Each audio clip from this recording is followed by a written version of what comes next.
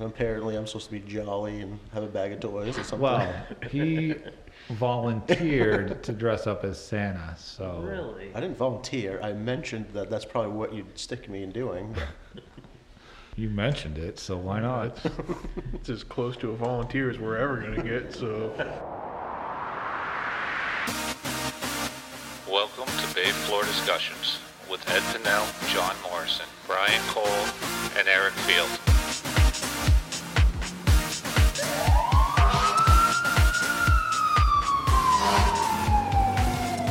All right, so here's our second episode. This week we're trying to take off a little bit from what we did last week without kind of falling back in the same rut of the same discussions. Back with John Morrison again, Chief Brian Cole, and we also brought along Eric for this one.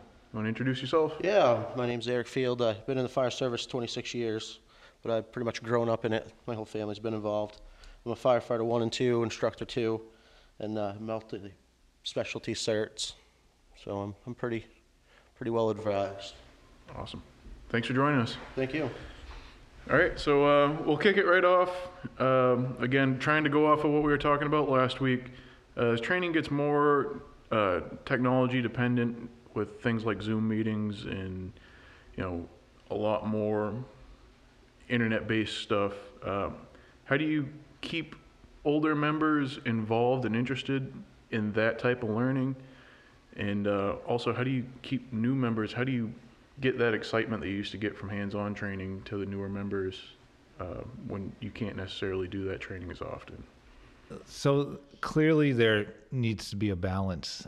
We can't just do online trainings via Zoom. We discussed this last week. I know Eric Field wants to build off of that. We've discussed it over the week. But technology is here to stay, and it's only becoming more advanced. There's no way around it. So the older members not liking technology is just, it's problematic, and it's just not, what am I trying to say? I don't think that it's the fact that they don't like it, it's that they're not comfortable with it. Right. So so that's what I was kind of getting at, is that it's here to stay. And what we could do for the older members is maybe do a training on the platforms we use, like Zoom, other sorts of platforms. Because, what's the frustration that the older members face is they don't know how to use it. It's confusing, it's complicated. But if we take time to show them how to use it, eliminate that fear, I think we would get a better result. Absolutely. I know you had talked about it in our instructor class. They have the simulator for like a pumps class online, and we're in Maine. We're getting into winter. We can't necessarily go out and flow water, but that's definitely a skill that if you don't use very often, people can forget and start to trip up on. So it's nice to be able to just keep training it to some extent, even if it's not physically out there with the trucks. And with the Zoom stuff, it seems like we're doing that more with EMS and not with fire, but I think we're probably headed back that way though. right, we're limited in what we can do, but you can't stop training. We need to find ways to keep moving forward, and this online stuff is kind of the best we got until we come up with something else and new strategies and new class outlines that are going to meet these standards that we're put into now. I think the hardest part for us is the budgeting and to have the equipment to do this online stuff. It's like what I was telling John a little bit about is you have the older members of the department that may not have the same type of technology as the younger members of the department, and how do you make that available to them so that they can be on the same platform and have the same abilities. That's the difficult part, because we all know that we're strapped for money and doing the best we can, especially in our rural area. I feel like it goes back to what John was saying, though. A lot of times it's not so much that a member can't afford it. It's an older person that still uses a flip phone, they could get a smartphone, but they don't want it. Just because now you may or may not have Zoom meetings, and I'm sure they're going to have something like that probably for whatever they do for work if they're not retired as well. So it's just something that they've actively avoided up until this point, and now they kind of need to conform to do something that they've enjoyed doing for this long. Well, Eric, we've seen it in our instructor class where we have members that are like, well, I don't do PowerPoints, or I don't know how to use PowerPoints. And we're like, well, this is an instructor class. It's time to learn. Here's how you learn. Yeah. Here's when you learn. No, and some of that, like Eric says, comes down to money and budgeting. If that's something that we need to enhance, if we have to, if we need to budget more equipment for AV stuff, one to host, to do the presentation, but for members to sign out, at some point, we buy everybody fire gear, we issue them, $3,000 worth of gear. If I have to add another $400 or $500 in to have some iPads sitting here, so if someone doesn't have it, they can sign it out so we can do a training, then that's going to be something that the leadership has to develop the plan and execute on it. Right. That's exactly what I was getting at, is that it's going to have to be a budget line put in down the road, because that's the way we're going.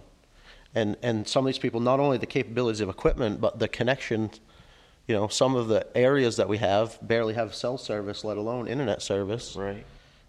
So it's just it's a whole bunch of loops we're going to have to jump through, but it's definitely, as we've noticed in this last year, something that needs to be done and needs to be looked at in a serious fashion. I don't want to jump around too much, but it's going to kind of roll into is, how often do you see someone that not necessarily doesn't have that access, but just doesn't have that desire to learn a new skill? So, or not necessarily a new skill, but a new way of learning, that they just go, it's gotten to this point, and this is where I think I pull a plug. Right.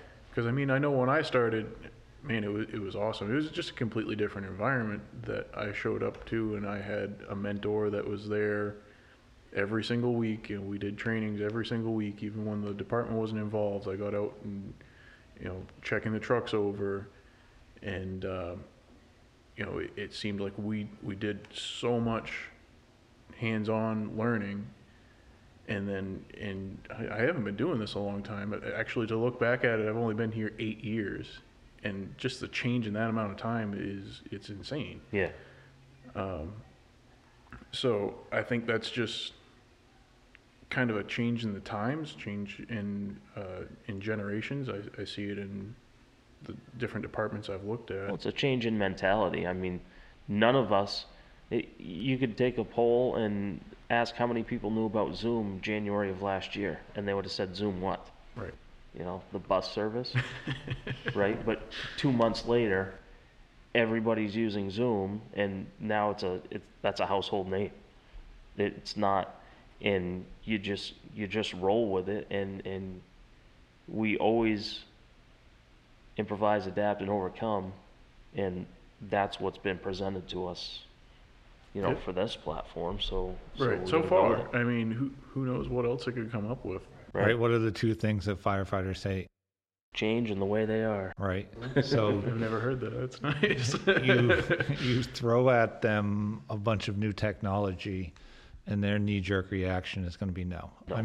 You probably haven't been in this field long enough, but when they switch from paper runs to electronic runs in EMS, the pushback and the comments that I've heard were amazing.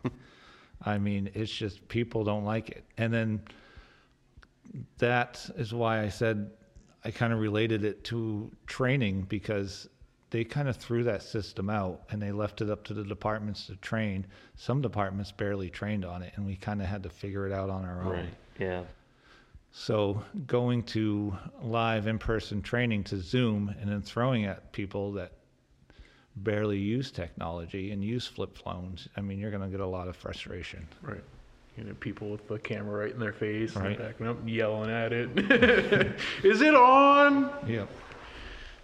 But yeah. So, how do you think things have changed as far as just interest in the fire department? You know, when I started, I was like everyone else, or like most people, started as a volunteer. That knew nothing. I literally knew that there was a fire department. The fire department had red trucks that carried water that went to fires. That was about it. I walked through the door, and to learn the steps of how you actually get your training and you know, start to fight fires and all this other stuff, and it seems like, at least I don't notice anybody doing that anymore. I don't see as many juniors as I used to. I don't see as many people from the community that are just like interested in what we do anymore. And do you think that's been a change in the community, or a change in mentality, or what do you guys think has brought that about? I think it is a lot of things that you could probably cover in one podcast alone. Well, society itself has changed. I mean, both parents in the household are working. I mean, in my house alone, both of us are working several jobs. So in order to volunteer, it's going to take away time from other things. Yeah, it's definitely a change from where we were in the 50s and 60s. You know, there was a lot more manufacturing around. You know, if we're just going to discuss this area, think of the manufacturing that we used to have versus what we have now. Right. You know, there's a lot of the businesses have gone towards more populated areas, so the residents are going to follow that. Yeah. So, you know, you pull all that into account, and it's just takes so much to get through life without adding in a volunteer portion of it, which we say volunteer, obviously, call company, but Right. In this town, it's not, but I mean, right. there are places around here that still, they don't get paid at all. Yeah. I mean, there's 1,000,001 reasons why.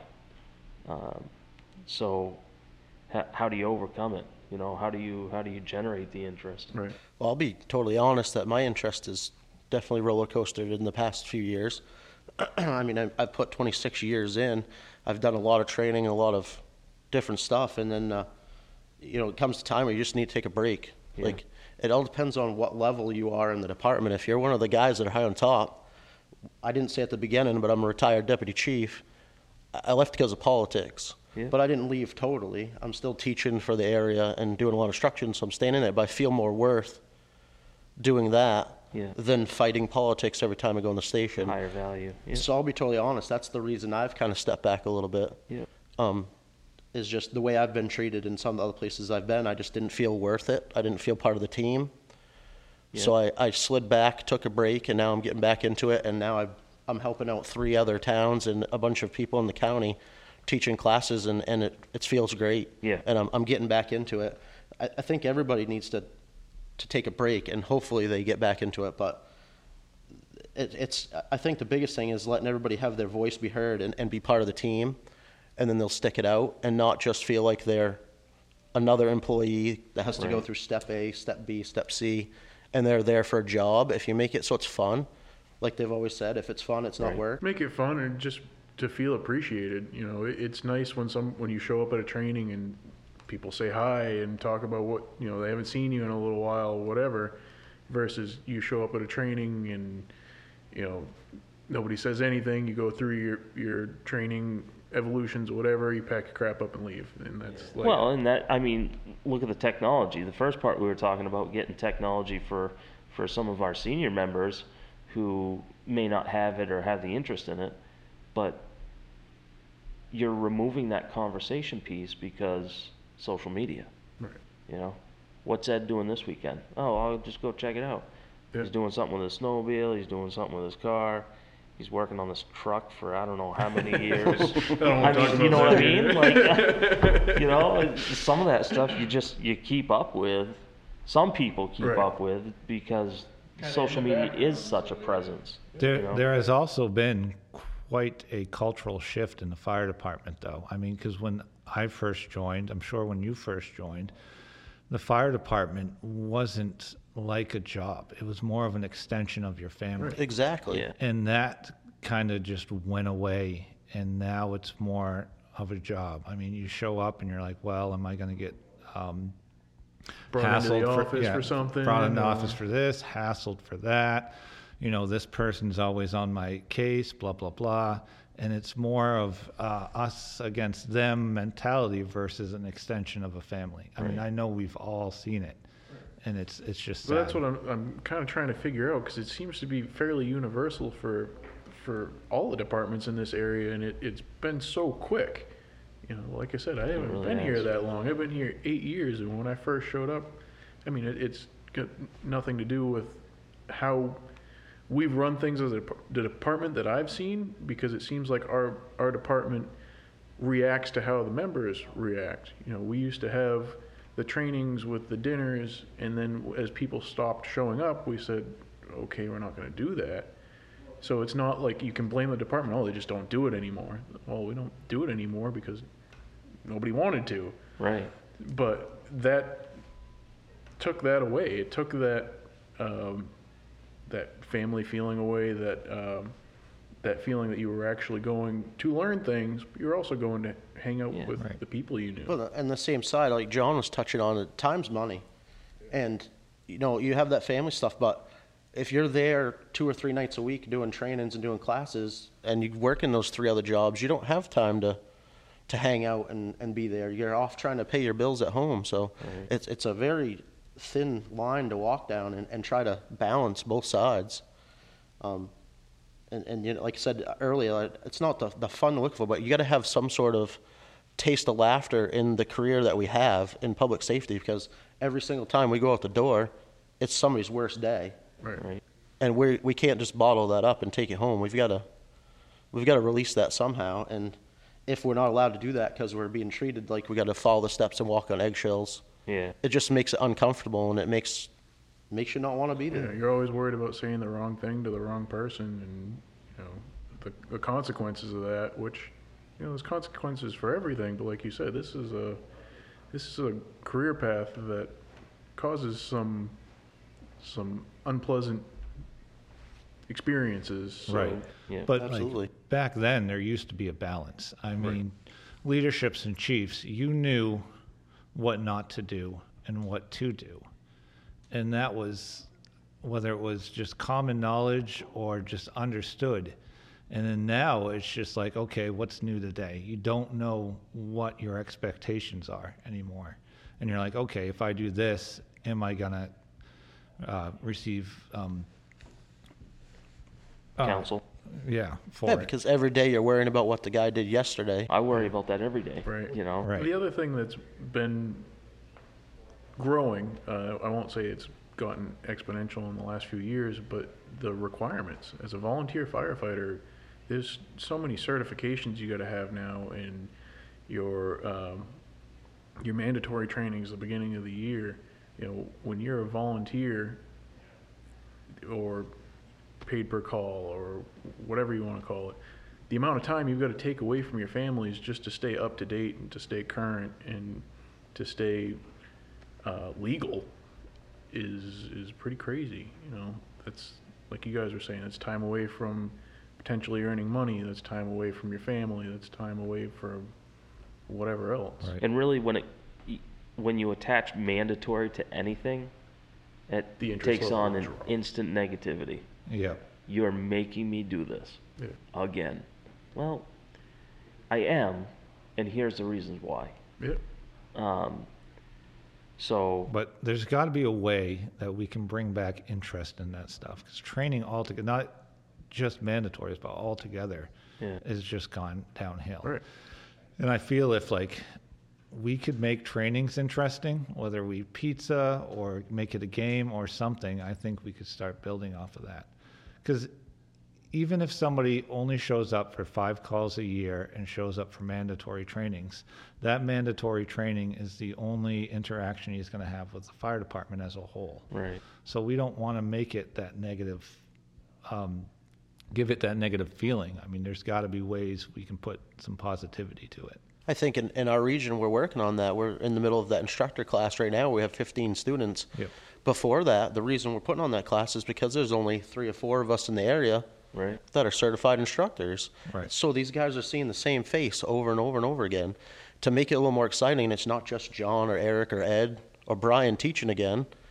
Bring in a different Right. person. And I think with the 15 people that we're going to put through this program, will help bring more activity to the area, more opinions, more education, more everything, and hopefully we'll at least lift up our region. Well, that's what I think's cool about that class too, is not all the students are from a single town or even from surrounding towns. There's a couple people from little ways down the road, and I think that's good too, because the same thing, like you said, it's not, oh, we're going to Central and we'll figure out what we're going to do from there.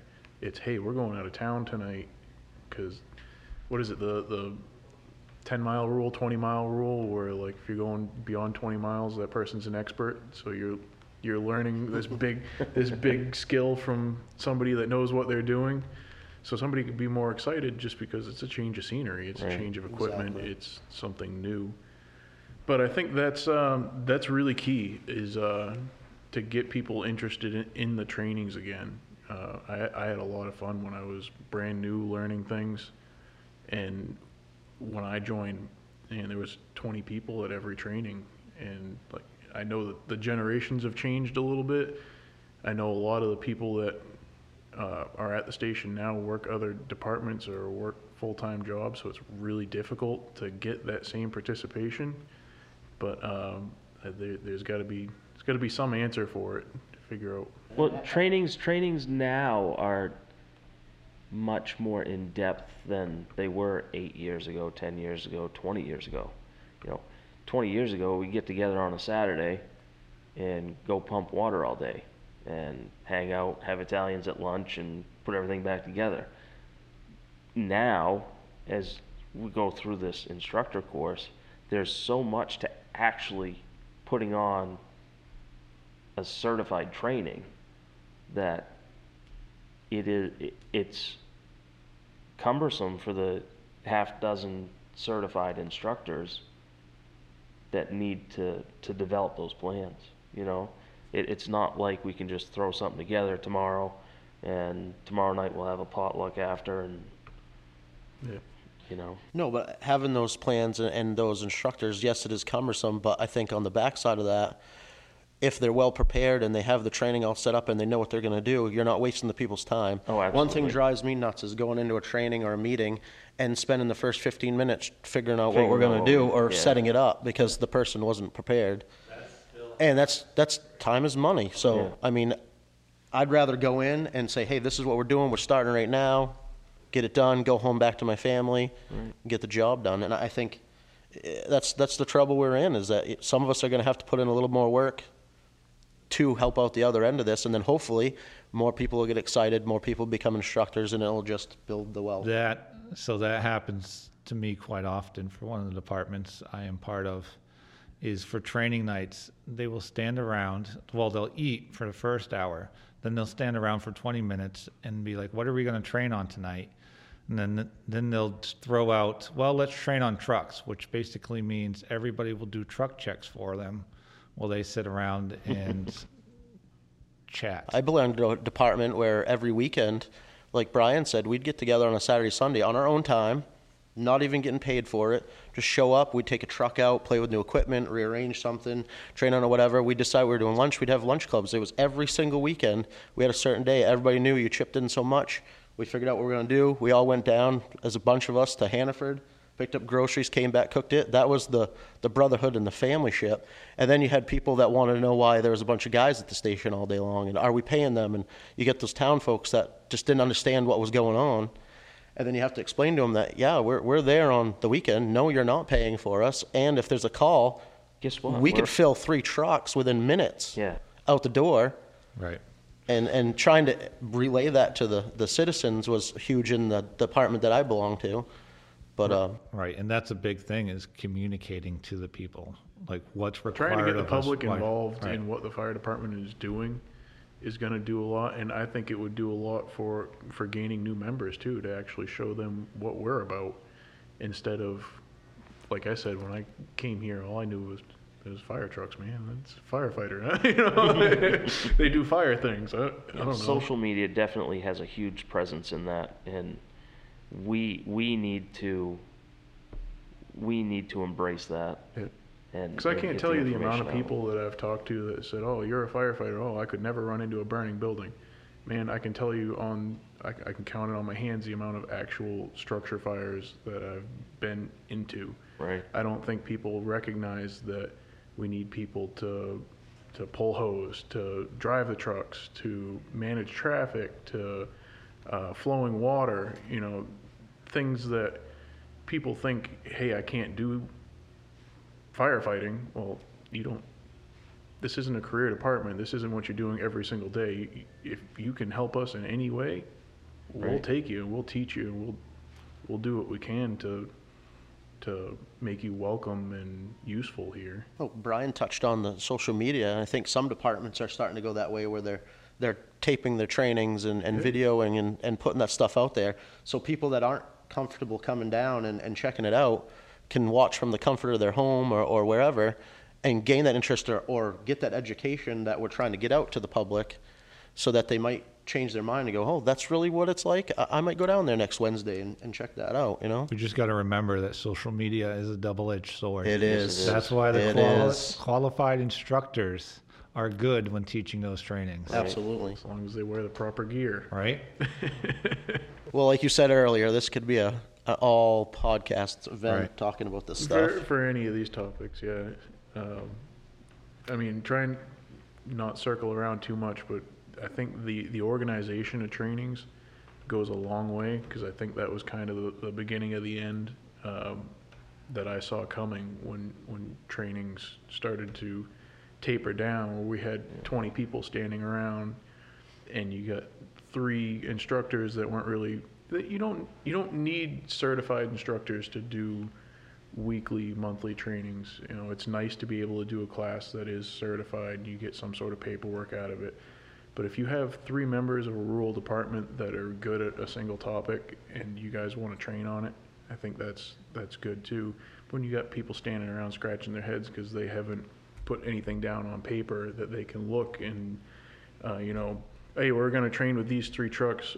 Oh no, this truck's out of service. We didn't have the parts on this one or tools on this one that we thought we had. So now we've got 1 truck and 20 people standing around.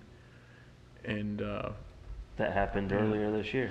right. But I mean, that's with the crew that we have coming now. Before we had tons of people, and we had people that would show up and there would literally be, so what are we doing tonight? I don't know. I thought this person was handling it. Right. All right, this person. Well, what's this person doing? I don't know. This person isn't even in town right now. So The other problems I've seen along the way is the specialty training. Because we're so short on time, departments are trying to do more specialized training and getting away from the basics. Yep. So when you do get a new member coming in, they're getting thrown into the weeds, into something that they've never even thought of doing before they even figure out how to dress a hydrant or pull a hose. I've Put seen the that a gear on lot. properly. Yeah. I've seen that a lot lately, where they'll actually get members in, and then they'll start doing trainings on. Well, actually, for an instance, one of the departments I'm part of, they start training during the day on high angle rescues. They're not even a high angle rescue fire department, and yet they're teaching members that barely passed a basic fire school. And if you listen to any of them on a radio, they can't communicate because they've never got trained how to talk on a radio. Right. Right. Like, basics need to be covered first. Exactly. And I see that as also a problem. And I think that's when they're losing the new interest coming in, because they feel that they're over their head when they jump in and get thrown at stuff. Unless the department obviously sees that and can direct them properly. But that's the other trick, is you got guys that have been there 50, 60 years and somebody that's been there for 3 days. In a training scenario, how do you keep everybody happy and active? Well, we started doing it when we did the joint training committee. we decided to divide the groups because we had 4 juniors at the time. Yeah. So we decided to take the juniors, bring them off into another section and teach them stuff while the other guys went and did the more advanced stuff. So there's ways to do it. If you have enough instructors and you have people that are well educated on the subject matter, you can divide the group up and be like, okay, you guys, we're going to do this tonight. We know you've mastered the basics, blah, blah, blah. And then bring the people that still need to work on the basics off into the other group. And we have a call. Unfortunately, this podcast was interrupted for a call for service. We'll continue this conversation next week. We appreciate everyone for listening.